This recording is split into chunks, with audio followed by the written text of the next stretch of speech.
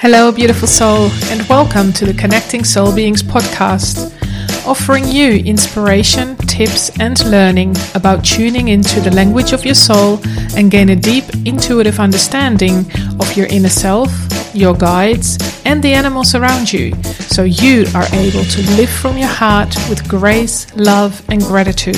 We bring together spiritual leaders, energy healers, and awakened humans, so we are able to collaborate and help you feeling loved, joyful, and free by providing clear direction on how to connect soul to soul. Hello, beautiful soul, and welcome to another episode of the Connecting Soul Beings podcast. This particular episode was recorded during the 2018 Connecting Soul Beings Summit. This summit contains 28 experts and thought leaders, and we created this event to help conscious, self-aware soul beings and animal lovers to have inspiration and practical guidance on how to feel connected and in alignment, filled with beautiful energy. You can also watch the videos of these episodes on our YouTube channel, which is listed in the show notes. Please enjoy. Hi and welcome to this wonderful online summit, Connecting Soul Beings. Today, I warmly invite you to meet Judith Schneider. Judith is an equine-inspired retreat leader, and she has a business in the USA called Healing Through Horses. She specializes in helping women to fully embrace their powerful self by allowing the horses to help them with the healing processes and the releasing processes. Horses are amazing and inspiring healers. They are connected to spirit and they can help us with their wisdom and their beautiful energies. Judy has a long-standing history with horses, and she shares with us her stories and how she got involved in this beautiful process, healing with horses.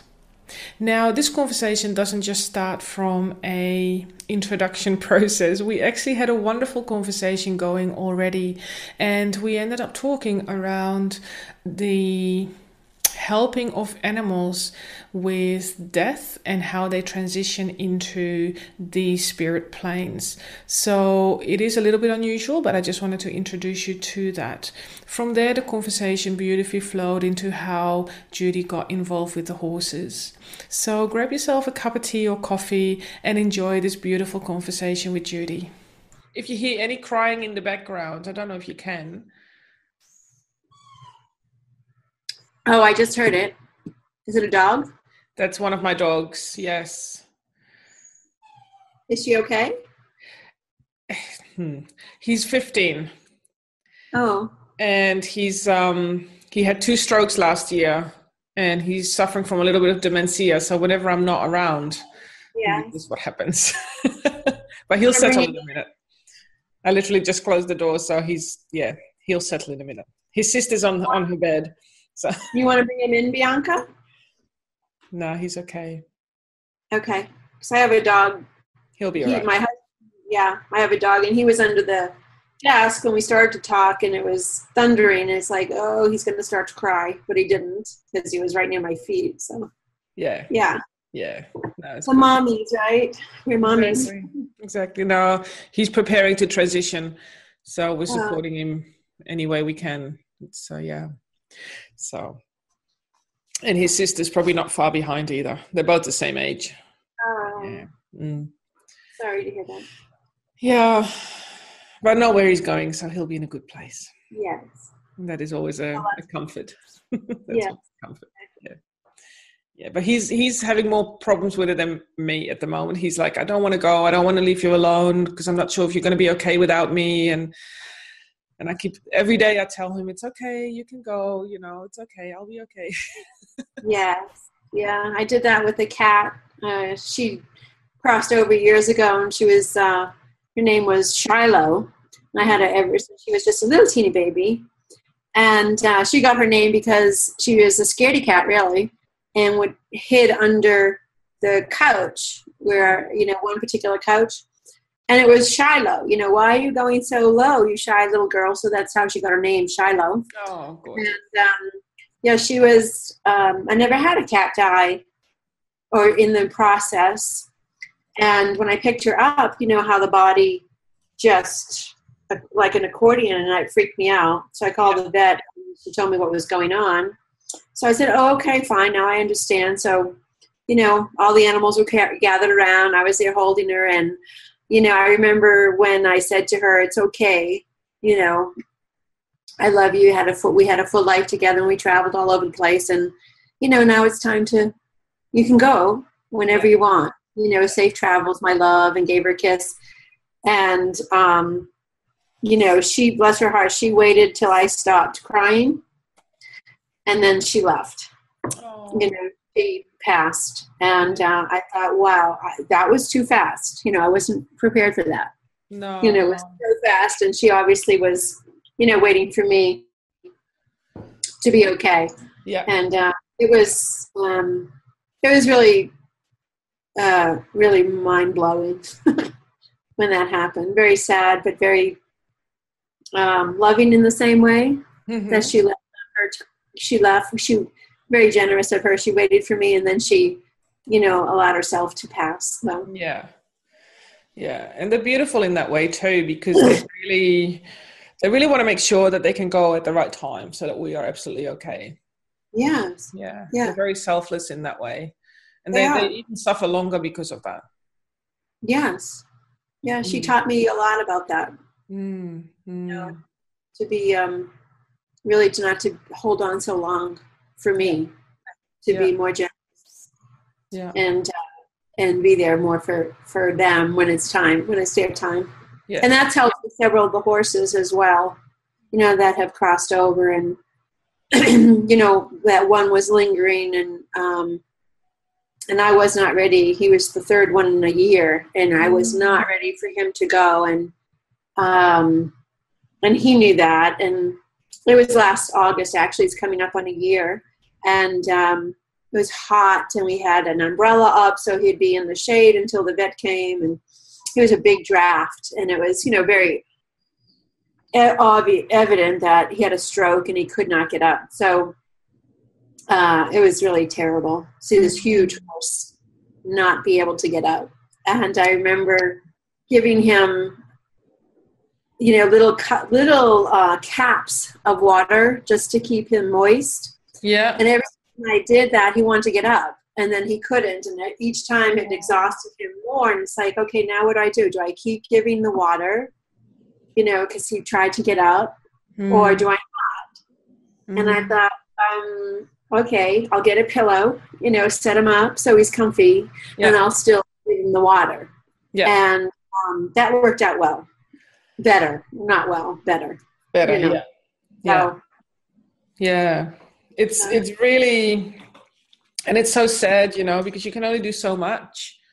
Yeah. And they have to go through their own journey as well.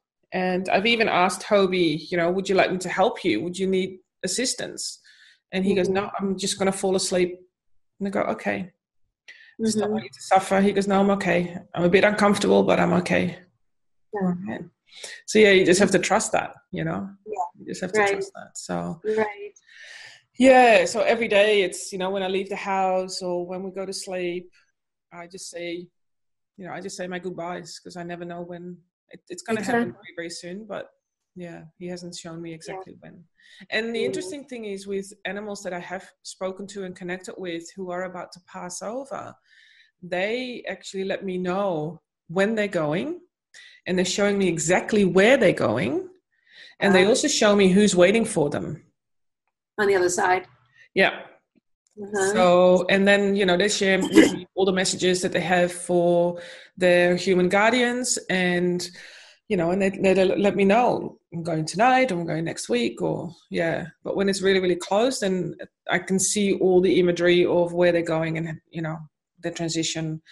And sometimes they even let me know whether they're staying in the spirit world or whether they reincarnate straight away, or, so. Oh, that's amazing. It's a beautiful gift. Oh my goodness. It is, yeah. And it's really interesting. That is a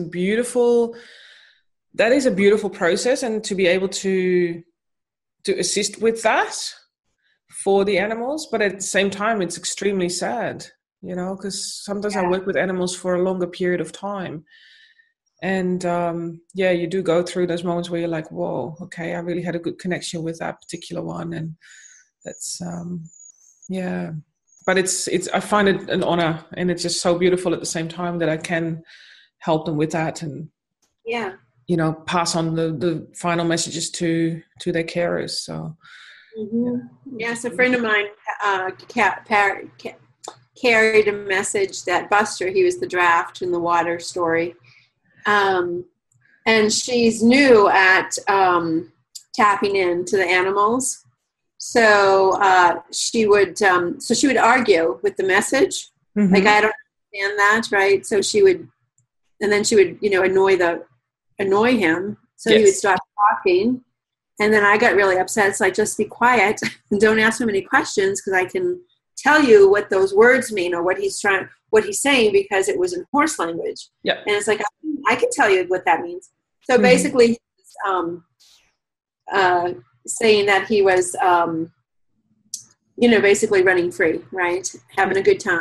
Met up with all the horses that passed on from his herd, and that he was the leader of the band. So she didn't understand what the band meant. And I said, oh, I know what that means. That was the argument. And I said, oh, I know what that means, is that he transformed to a stallion, and the band are the horses that he's in charge of. Wow.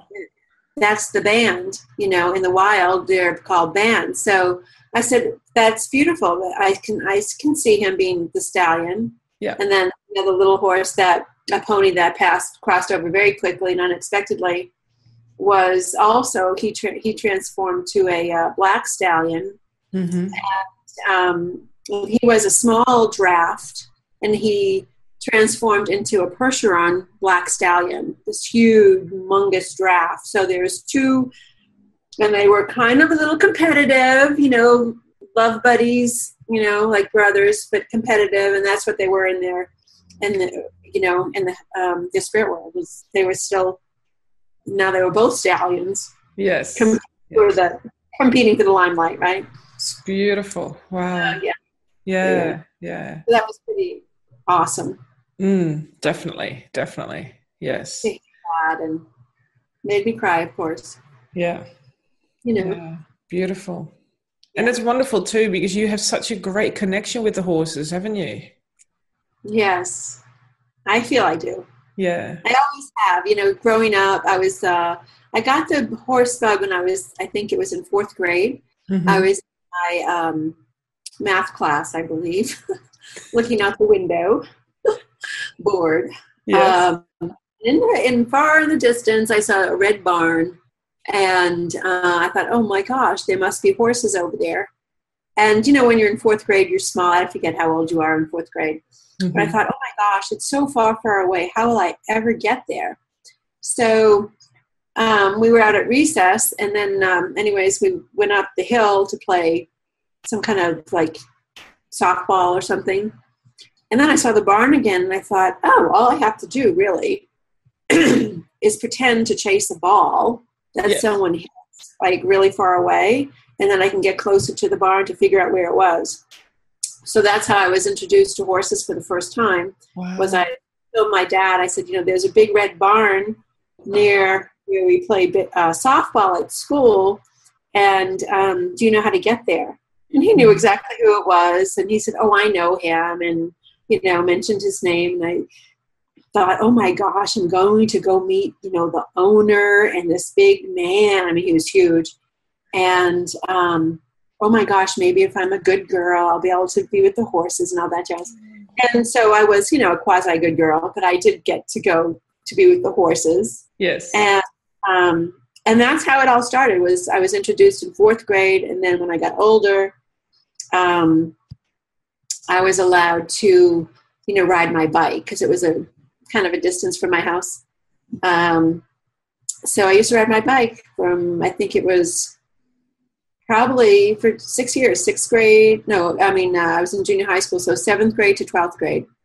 Every day, with the exception of the summertime, I would go up every day to be with the horses, muck stalls, ride, fall off, crazy bareback rides on golf courses. You're not supposed to ride, but you have to. If you're a little kid, you have to ride on a golf course. Exactly. Yeah. Right? No one will know. So I thought, and that's when it all started. During that fourth grade class, when I got bored. Mm-hmm. Wow, fantastic. Yeah. So what kept your passion going with the horses? It's like a natural love. It was,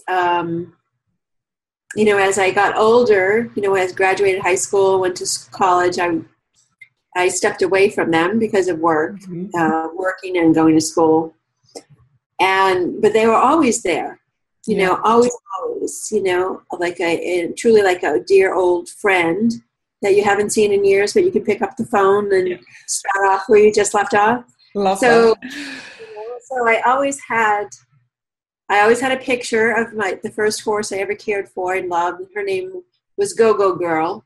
Mm-hmm. And that was that connection.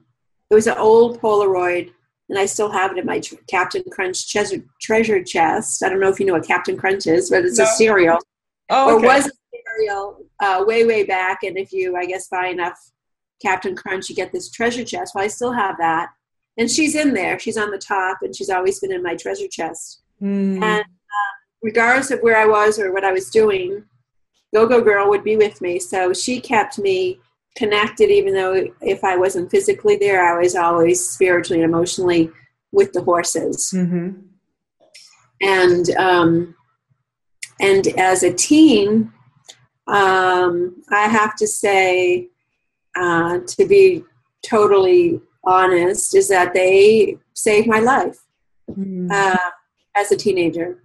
It wasn't easy for me, and it was very challenging and difficult to kind of figure out who I was, where I belong. I was a little, looking back, a little quirky, a little different, kind of new kind of things that were going on, but no one really understood how I knew that. So I was, called names and stuff. And then, starting to believe that I was a little strange, because that's what I was called. How would you know this if you weren't there? That kind of thing. Yeah. So you just kind of, how that is. So you just kind of learn not to say a lot, but know a lot. Yeah. Kind of hide out, and then after a while, it gets really hard to hide out.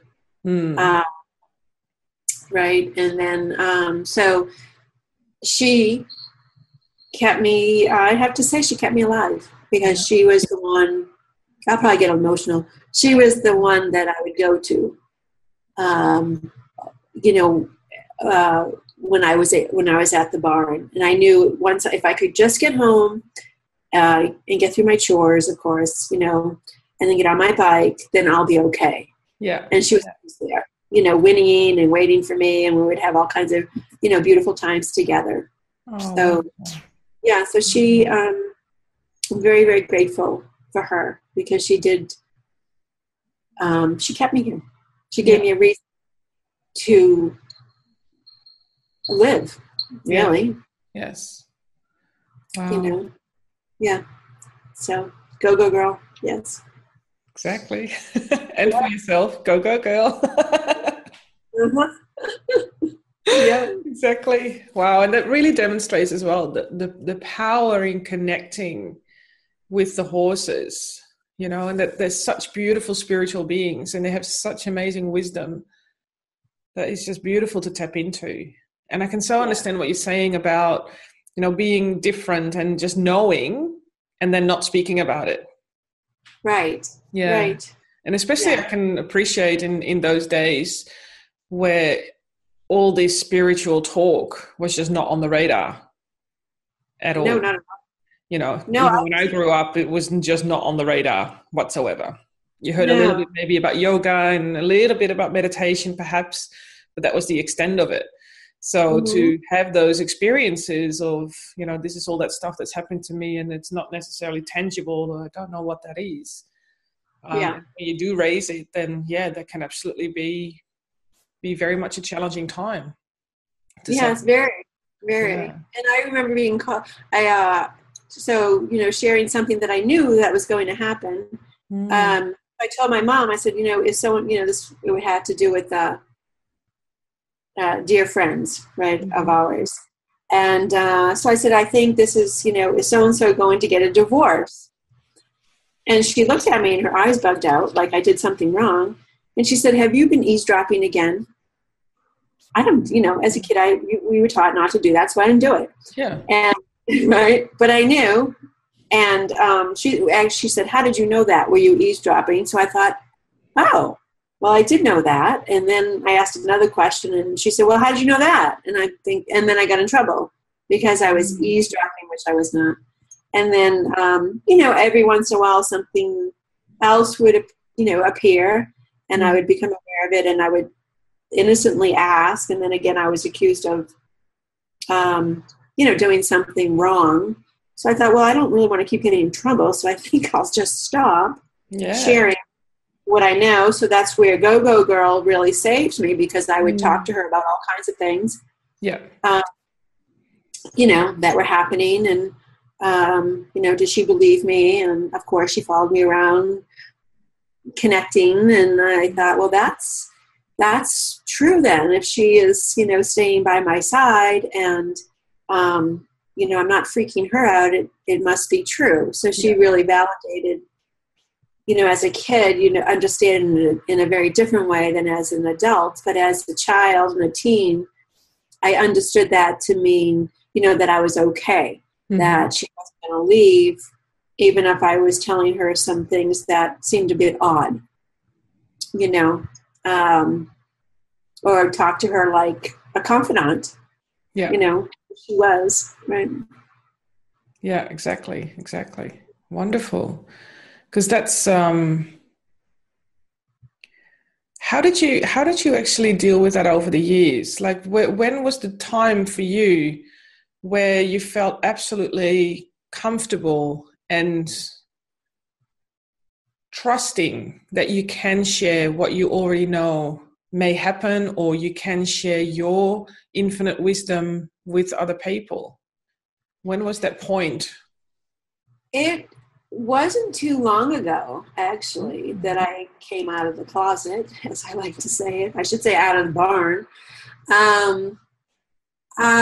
It happened in a most unusual way, because I forgot about that part of myself. It went to sleep, basically, for years. So one day I had a visitor, and there was this big, humongous black truck, huge truck, that came down the road and into Healing Through Horses. And I'm thinking, who the heck is that? I don't know. And it was a blonde woman. And I thought, I don't even know who this is. She's got this monster truck, and it's kind of freaking me out. Who is she? Because we live in a rural area. I don't know. Strange people come and go. And I thought maybe she's one of those, strange women. Yeah. So she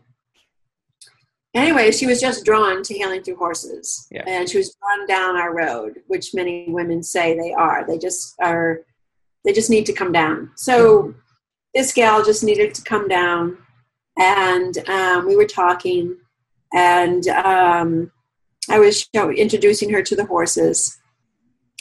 And she said,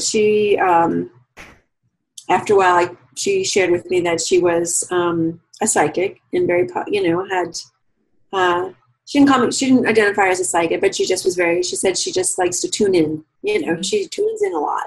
Yeah. So downplayed it a lot. I'm thinking, oh, okay, she's my kind of lady. She tunes in, And then, so there was a horse that came up to her and to me together. Her name is Madonna, and a dear horse. And she said, well, can I touch her? And I said, well, of course you can touch her. Well, let's wait, to see if she allows you, wait for the invitation. And then if you get it, then of course. And if you're not familiar with how, then I'll show you. So the invitation was offered and accepted. And so I put my hand on her, where she likes to be touched the first time. And my hands were purple. So, which is not unusual. Mm-hmm. Growing up, turned red and purple, and I didn't know quite what that was Mm-hmm. about. And obviously I didn't tell anybody, because then I thought I could never go to the horses because it was more pronounced with the horses. And I thought I can't share that Mm-hmm. because then I would have to go to the doctors or something and not be able to ride my bike to the horses. Yeah. So anyways, this gal said, and she didn't say anything, but she touched my hand, and her hand was hot. And my hand was, warm, and she touched, and it changed. And then the energy started to exchange between the two of us, and I wasn't quite sure what that was. Mm-hmm. So then she had the conversation with me was, did you know, or do you know what's going on? And she said, look at your hands. And I said, yeah, they're always like that. And she smiled, and she said, of course they are. And that was it. And then she kind of took me under her wing. And then finally it was time to ask me, are you ready to say what you think is going on? Mm-hmm. And I said, yeah, I can tell you. So I did. And I said, but don't tell anybody. It's just between you and me and the tree. We do a tree meditation. Just between you and the tree. Don't tell anybody, because they'll laugh. They'll, being judged and like going back to the old days. Yeah, yeah. And she laughed. She said, oh, okay, I won't tell anybody, but everybody already knows. But okay, I won't tell. So I really had to think about that, for a while. Mm-hmm. And I'm kind of going on about this, but I think it was, I would say, the first time I showed up truly as myself. Yeah. Was, let's see, we opened in 2007. So probably, I would say, the last 9 years or 10 years, I finally came out with my medicine box. Because I have American practices. Mm-hmm. And I totally took one thing out. I didn't take a lot of it out, but one thing. And actually I carried my drum out. And I thought, okay, the drum is safe. People know drumming. This group of women, they all seem, pretty cool. I'm not going to freak anybody out. And that was when I first stepped into expose myself to see what would happen. And everybody thought, oh my God, a drum. Well, then I brought more drums out, and that was good. And then we did a little more ceremony. And then what happened was, how spirit works. I was drumming for someone, and then I don't remember what happened. So I was one place at one moment, and I ended up someplace else near the horses, but away from the women, drumming and dancing, which I generally don't do. And they said I was singing, which I really don't generally do. So it just, it wasn't me who showed up. It was the spirit guides within me. Allowed me to come, just pushed me. I don't know. I still, I think about it. It's just, I don't know how it happened. It just did. Mm-hmm. And, no one freaked out too much. They asked lots of questions, so I answered the best I could. Yeah. And then from then on, just slowly, I would add a little bit more, and I would ask a certain question, or I put my hand on, how you just guide it to the moment in time where someone needs that touch right at that spot. And I don't know how I get there, but I do. Mm-hmm. And so it just was gradual. Mm-hmm. And I think I told myself, if I am really going to be in service to women, and I do feel like I've been called to do this work with the horses and women, then I really have to be courageous to really to step into who I am. Yeah. Not hide anymore. So it was gradual, and it was scary because I was waiting for the laughter and pointing the finger, and being, concerned. Oh, you're a fraud, and who do you think you are? And you can't even explain what you do. So why should we listen to you? All that kind of jibber jabber. Yeah. And that was alive and well. And I thought, they can, if that happens, I can step back and just be very gracious and say, thank you, and have no explanation or not get into a big discussion about it because it's not my stuff, it's theirs. Mm-hmm. So as time went on, I just became more open and prepared myself for whoever came, through a smudging before they arrived, obviously. And during that time, and constantly even when I'm talking with them or with the horses in prayer, quiet prayer, kind of coming in and going out. And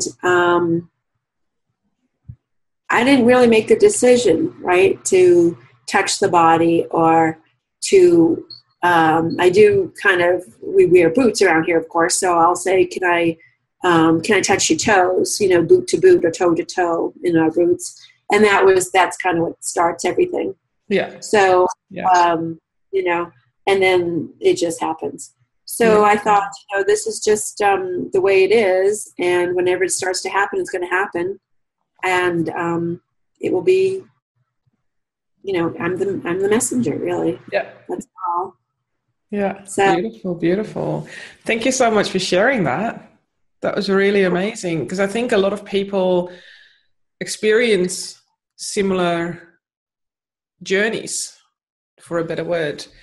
I certainly have in that way as well, to have all those beliefs of what other people may think. And for me personally, it came to a point where I actually got really depressed about it too, because you really start to lose yourself at some level, because you really start to think to yourself, who am I actually, and what is all this weird stuff that is, happening, and why do I know so many things? Why do I feel this? And why do I hear this? And, and that's really beneficial for us to speak about it for ourselves, but I also believe for everyone else that is listening to us, and knowing that you're not alone doing these processes. And I don't know about you, but I'm still learning. I'm still being, added on to in terms of the skills and the levels of, what we can do as well. So it's an ongoing. It's so exciting, isn't it? When something else, it's like, oh, I didn't know. Oh, it's, and I used to say, well, that can't be real. Yeah. And what happened there? Wait a minute. That was too fast. I didn't get that. Yeah. Can you say it again? And it's, I feel like I'm being laughed at, which I probably am, they're probably giggling along with me. And I learned not to say that anymore. It's like, I just say thank you. I'm, in grace, thank you. And I agree with you, Bianca. I think it's really important for, those who are listening and doing this kind of work, regardless of where we are, is that we're not alone. We might feel alone. And we might feel like the odd woman out sometimes. If if our discernment is, we're not as discerning as we might want to be. We might get reactions that we were surprised to get, but not to be frightened by that or influenced by others in a negative way. So it will create a sense of wanting to retreat. Yeah. Therefore, not really be an empowered being, right? Exactly. Empowered, beautiful, spiritual being. Yeah. Yeah. Because the laughter stops. I haven't been laughed at since I was probably in 4th grade, or maybe but in my adult years, it's not, it's my old story of the memories of being so humiliated, and, just icky. And now it's like, oh, well, that's cool. Can you teach me? And it's like, well, Exactly. I know, but let's do something. Yeah, exactly. Yeah, people are in awe as well Yeah. sometimes. Yeah. And we all have it, right? We all are, I Yes. think, that we are all spiritual beings. And Yeah. I just love bumping into other healers who, like yourself, right? You get the message, it's like, oh, wow, I want that. I would love to develop that. I Yes. so want to know if they're laughing at, if they're giggling from above our animals, the animals really. Yeah. And of course, visiting with my loved ones, the humans, Yeah. however they are now, to just have a chat. Exactly. Yeah. Hear something back, Yeah. Which is wonderful. Mine's a wonderful conversation, but I'd love to get that message back somehow, right? Yeah. Exactly. And it's also very much a trusting process, trusting that whatever you do receive, whatever you do feel, and like you're saying, I don't decide where my hands go on that body, how we, where the healing needs to take place. It just happens. But actually to trust that, I've experienced that is the major block for quite a lot of people, because and sometimes we do it ourselves. I mean, I certainly sometimes go into a session and information comes through me, and sometimes my human side kicks in and goes, you're just making that up as you go along, this can't be right. It happens. Right. It happens, right? We're still in a human form as well, so you sometimes do have that. But then when you relay that information, you hear back from the person to say, oh wow, it's like you've just been into my house, you just described that area and you've never been here. And it's like, oh, okay, so I wasn't making that up then. But it's also great because it helps you, it sort of reaffirms that you are doing the right thing, and that the information that comes through is exactly what needs to be said or heard in that moment. Yes. And frequently that happens in when I'm leading retreats, right? We usually have a sacred circle, and I usually always check in, how is everybody doing?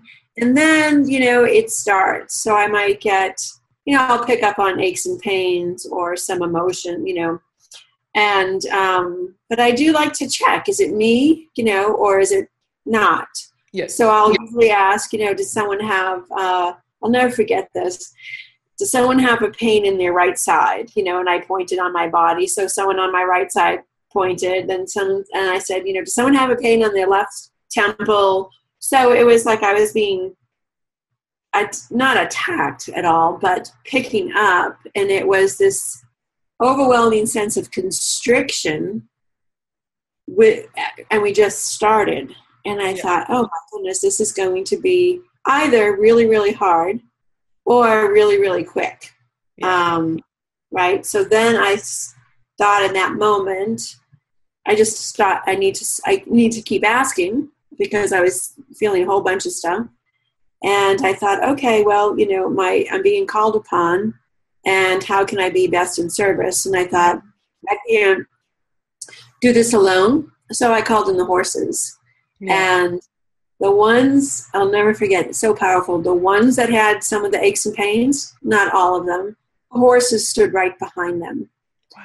And it was amazing, and everybody wanted to say, hello, horsey, or aren't you cute? And it's like, don't interrupt, because they're working. Yeah. They are doing their healing. So just, be open and breathe, but don't touch them until they're done. Yeah. So the one, I remember this, the one with the pain in the side, the horse, the pony that crossed over, his name was Einstein, who's now a Percheron stallion in his own spirit world, came right to her side where the pain was and had his muzzle on it, wiggling his lips right on that spot. And then I remember that I went, had that huge exhale. Yeah. And then he stopped. And it was really magnificent. Yeah. That he and I were I was helping her, she was helping him, and he was also helping me. Wow. It was really, really very, I don't know, magical is such a corny word, but it felt magical. Yeah. And then anyways, the other horses did their, worked on, when I say worked, they were going up and down the chakras and standing where they needed to, and licked a few necks and nibbled a few crowns, and, their work was done, and everybody felt better, and they were symptom-free of any kind of pain or distress. So it was really, really interesting. And what was also fascinating about that is that the horses know how to take care of themselves so much better than us. So at one point they were all very quiet around our circle. When they were done, they all took off and ran and bucked and farted and just exploded to release the energy. And then they came back to a very calm state. Wow. And was just hanging. And I thought, okay, that's the best I could ever wish for them, is that they, have that ability to, and the freedom and the space to do that for themselves. Yes. So they trap all of that negativity and all that unsettled energy, in their bodies. Yes. Yeah. And they're able to let that go. I mean, no journaling, no talking. They just, and I'm not knocking journaling at all, of course. But what I say to the women is, you don't have to journal about it because you just experienced it. Yes. If you start journaling about something that happened before the experience, you're defeating, it's different. It's the ego and the mind that you do not really want, you don't necessarily need to revisit. It's to kind of reflect on the shift and the transformation of the horse encounter, and and then how to bring that in a really very simple way. Yeah. And not get lost in the mind, but to stay in, to stay in the heart. And I really encourage people not to journal right away. Just be in it. Exactly. You're going to switch over to the mind. Yeah. And it also allows the energies to just integrate. Yes. And to really enjoy that integration and that healing process as well. So yes, really absorb it at every level. Yeah, I kind of see it as when I hear that, and when I see women when they leave, I see them, I tell them to be prepared for more messages, however that might be. Yeah. And how I usually see it happen is it's a beautiful little rain shower that comes down, and that's like the messages and the clearing and the cleansing and the horse energy, and it's like it's this very soft, chimey, like crystal like experience. It's just really kind of divine. Yeah, definitely. Wow. Oh, it makes me want to come and see you. Experience. That would be, I'd love to see you, and me too. And the horses too. Yeah, beautiful. And, distance also actually, makes me want to come and see you. It doesn't really matter whether you're physically there or doing that sort of work remotely, because it's all energy, right? Yes. And we can all tap into that, which is really amazing. Yeah.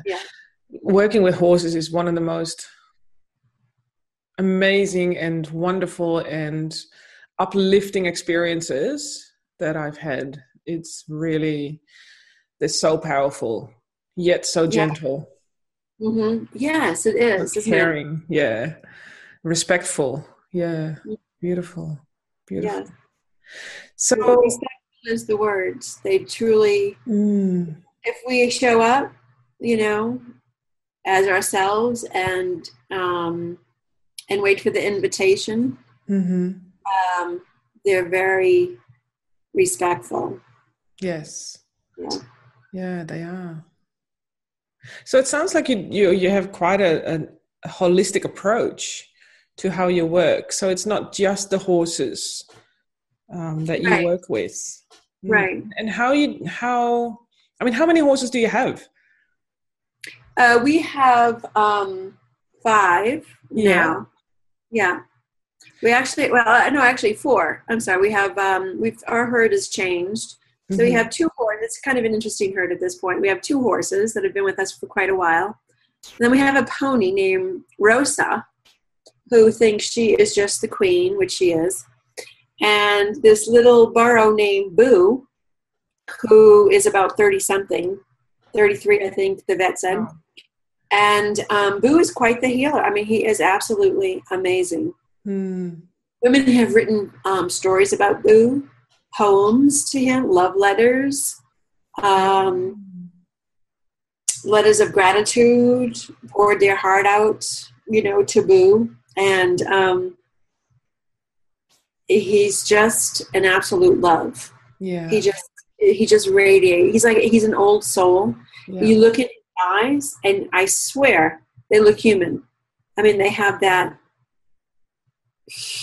big eyes, of course, big, beautiful brown eyes, but they have that, I don't know, that knowing, that gentle, I don't know, the only thing I can think of, like spirit guide eye, just really there. Yeah. And so anyway, so that's our herd right now. Beautiful. So I'm always curious, like, do you train them, or do you teach them, or is it the other way around for them to get the work that you do? They don't. I don't teach them anything about this. When I, the way that I like to work with the horses, and when women come on retreat, is I ask, I obviously let the horses know what's up and how long, and, let them know who's coming, and that, we will need their assistance. And if you're interested in assisting, please let me know, however you want to. And that's usually stepping in or stepping up, and they usually all do, except Rosa, because she's the queen. But it's like queen, little queen. Right? But then I have to kind of coax her, I apologize, but I say, I need you because you can teach something really valuable, at a particular moment. Yeah. But generally no training or anything other than, just how they are. Yeah. Yeah. I'm always in awe. I mean, after many years, it still amazes me how true they are, how magnificent they are in their own way. Yeah. Yeah. So what are the things that we can experience working with the horses? Well, let's see. I do, lots of things. We do breathing, right? We match the breath.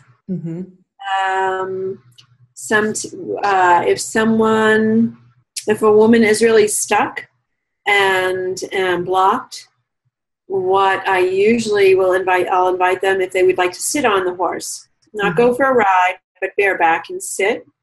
And because our root chakra is in alignment with the horse's heart chakra. So it's that, it's the connection, right? Yeah. Your heart to the root.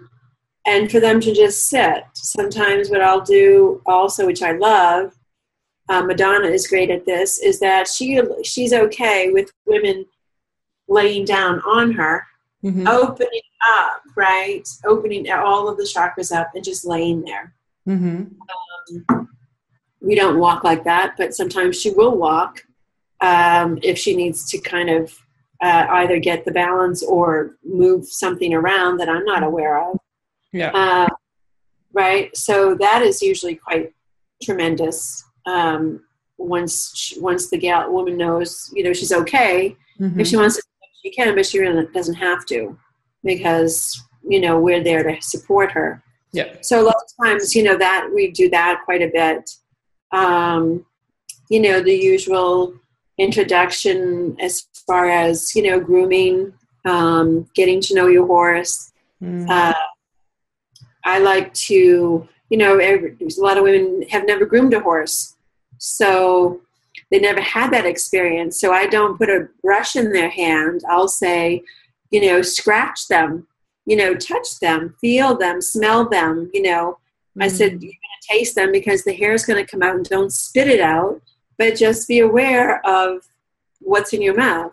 Yeah. And put it on your sleeve. Keep it. You don't have to spit it out. It's not going to hurt you. Just keep all of the horse with you. So we do that, and that's usually quite profound because a lot of women have not had that experience. Yeah. Some women are frightened of horses, or they remember as a kid someone said, don't walk behind the horse because you'll get kicked. So therefore horses are dangerous. You can't get too close. And what a metaphor, right? For relationships, for life. Oh yeah. Cautious, right? That kind of thing. So I generally will, actually I love when they say that, because we can demystify that, because it's a limiting belief and it's false. So I would take them as a child, as I used to take the little kid's hands. I said, just take my hand and I want you to follow me. Yeah. And then before you know it, she's behind the horse and we're having a conversation behind, not all the horses, but one, a couple in particular. And she, realizes where she is, and then gets herself scared. So that's the beginning of her transformation, is when she's truly in her heart, she feels comfortable. But then when she's in her head and recalls something in the past, she gets scared. So from there, we just, move forward in different ways, through that experience. And before you know it, we're having a tea party, underneath the horse, and talking about all kinds of great stuff, and, brushing the tail and doing the little spa, if they need a different kind of experience, to stay longer and to stay closer, which is moving through their fear. Yeah. Of the unknown, really. Right. Yeah. Yeah. Wow. I'm just imagining that. That's just, that's such an amazing process, because it really allows you to tap into your heart when you're with them. And for me personally, I mean, I don't know how you experience that, but the minute I even tune into the energy of a horse, I can feel myself automatically just drop into my heart. Yeah. And there is none of that headspace. So my energy is just lifted up straight away. Yes, exactly. You really get to that higher level of, well, I call it the higher vibration, because you match your energy to that where the horse is, and it just happens automatically. But I can also appreciate that for a lot of people, that is a very unfamiliar territory.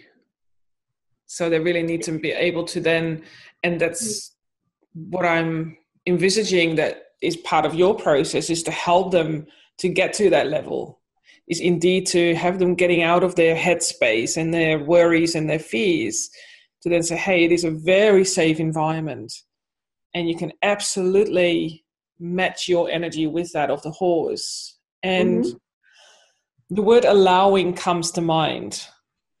So there might even be a process of women not allowing themselves to feel into that, to actually be in their heart space. They're not allowing themselves to be recognizing themselves and then be with the horse in that same moment. Because there is so much going on, in particular with women, that they always feel that they need to do certain things, and they have to be here, and they have to behave in this way because that is expected, and that's all that head stuff. Whereas when you then align yourself with the horse energy, there's absolutely no expectations. There isn't, and it's totally different. Yes. They're I always I don't do this, and I always say I'm going to, and I always forget. I always think about taking a picture of them before, like when they first arrive, and a quickie, and they don't know it, right? Because then they pose for it. Yes. And then what they look like after, because it's amazing as you know from your own experience, is the level of lightness, or the degree of heaviness, I should say, the degree of heaviness really leaves. And I usually say, look in the mirror, see what you notice. Or do you notice anything? I'll carry my little funky mirror around. And they'll say, oh, I used to have, such a big, wrinkle up here, or, my face was so, and, looked so tight and serious, right? And I said, and now what? And she said, I said, and you look younger? And I said, do you see yourself different? And she says, yes. And I said, well, you can say what you see. Well, I look younger, and I swear, younger. We do look younger, right? So it's really, I think I'm going to start doing that, taking a photo. Yeah, beautiful. And that's, which is interesting, because I see the same thing in people too. When I connect them to their animals, to their pets, I don't really even like that word, to their animal companions, and have them at the same frequency, you can just see that shift happening. You can almost hear a clunk, they're in that energy. They're all, it's just like, okay, they're in, and then you can see that shift happening, and their whole body just reflects that, which is wonderful. They light up, they become full of fire almost. Yeah, they do. They do. Another thing that I like to do with women is for them to introduce themselves to the horses. Yeah. Like a cocktail party. That kind of thing. But that's kind of getting old fashioned, that word cocktail party. So, you're in Australia. Right? In a gathering, how would you, introduce yourself, right? So it's interesting because you can tell who's introducing themselves by basically their name, what they do, where they live, how many kids, how many, pairs of shoes they have, that kind of thing, versus a woman who introduces herself in a very different way. The horses let me know who's in their head and who's in their heart. Yes. And then what happens, when a horse moves off or moves away from the gal who's in her head, all kinds of things occur, for reactions of maybe abandonment, maybe rejection, maybe, oh, that's what people do all the time to me. They get bored and they walk away from me, et cetera, et cetera. And then the ones that, the women that are more, used to living in a heart space, they have the complete opposite reaction, right? It's more, no one's walking away from anybody, and they're really melding and melding to one another. So what I'll do is have, and I call it the sisters, right? We're all sisters. So the sisters who are standing there feeling so rejected that their horse walked away, I would ask and usually invite the one who, or some of the women who are more heart-centered and rooted, to help her sisters out, or this particular sister out, and help her bring her horse back to her. So, and that's how I learn, who's in the group, and how, learn something new, right? How I want to be with that particular woman if I'm not sure. I just met her, and to watch her. So always learning from each other. Yes. So she sometimes will, step in and help shift for the woman who feels abandoned and lost and lonely in the middle of an arena with no horse, and all of a sudden the horse who's walking away will turn around, at least turn around. Sometimes will come back, but I think it's the coming together, the collective energy of the women, because when one starts, we all start to, to rally around. And then obviously she's not alone, and that's the beginning of her deeper work. Is does that feel familiar to be alone in the middle of an arena? what does it feel like, and when do you first remember feeling so little and alone? And that's also how I work towards helping her heal in the transformation, and gently creating an opening.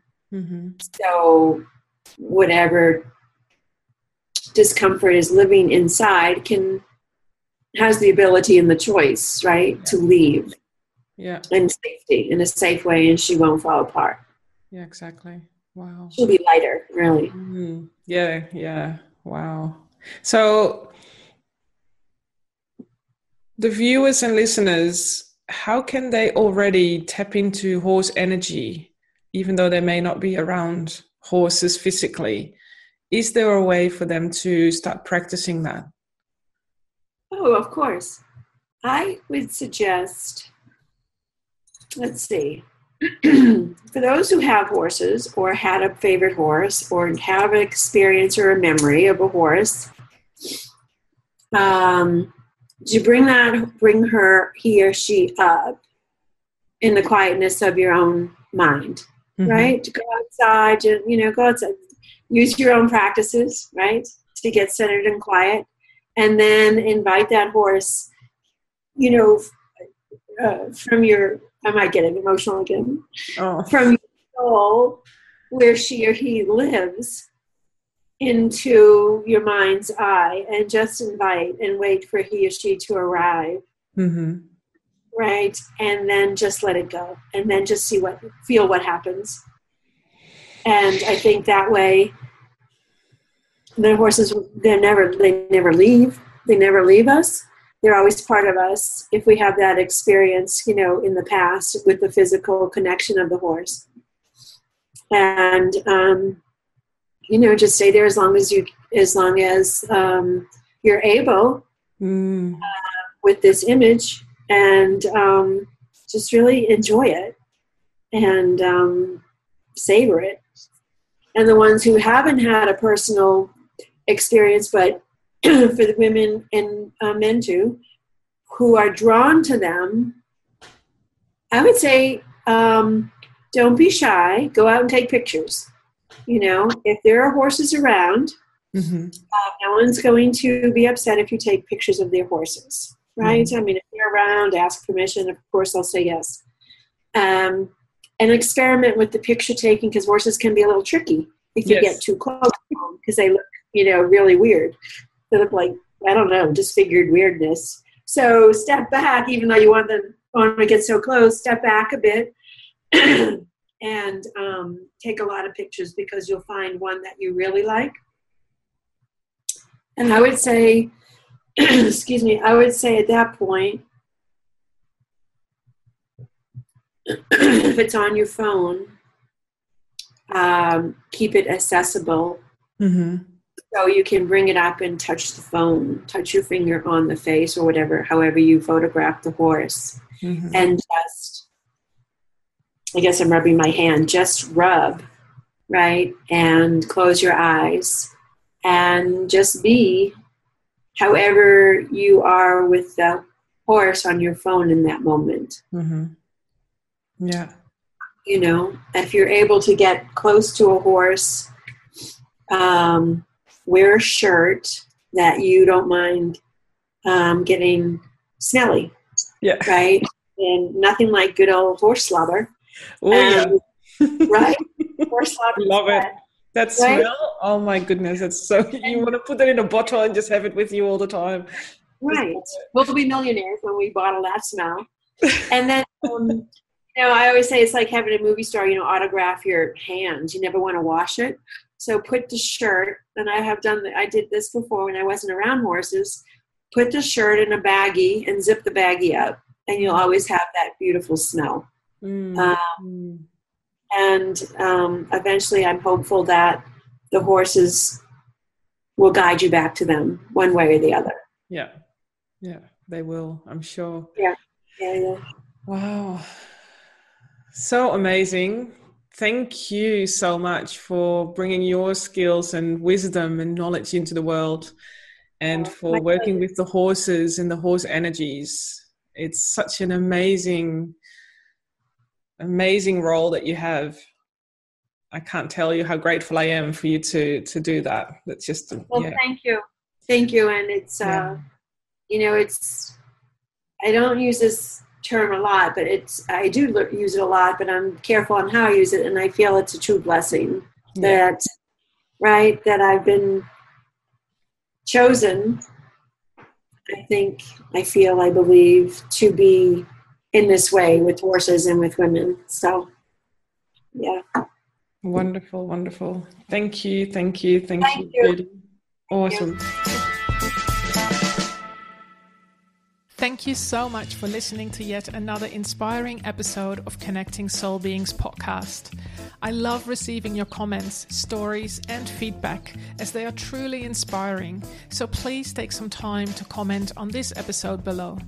If you love the show, you can help us by sharing and liking it via your favorite podcast platform and our website. And if you feel that we can work together in helping you to connect to your inner self and the animals, then hop on over to biancaderoos.com or find me on LinkedIn, Facebook and Instagram under Bianca de Roos. Thank you again so much. Say hi to your pet from me and stay connected with love and grace.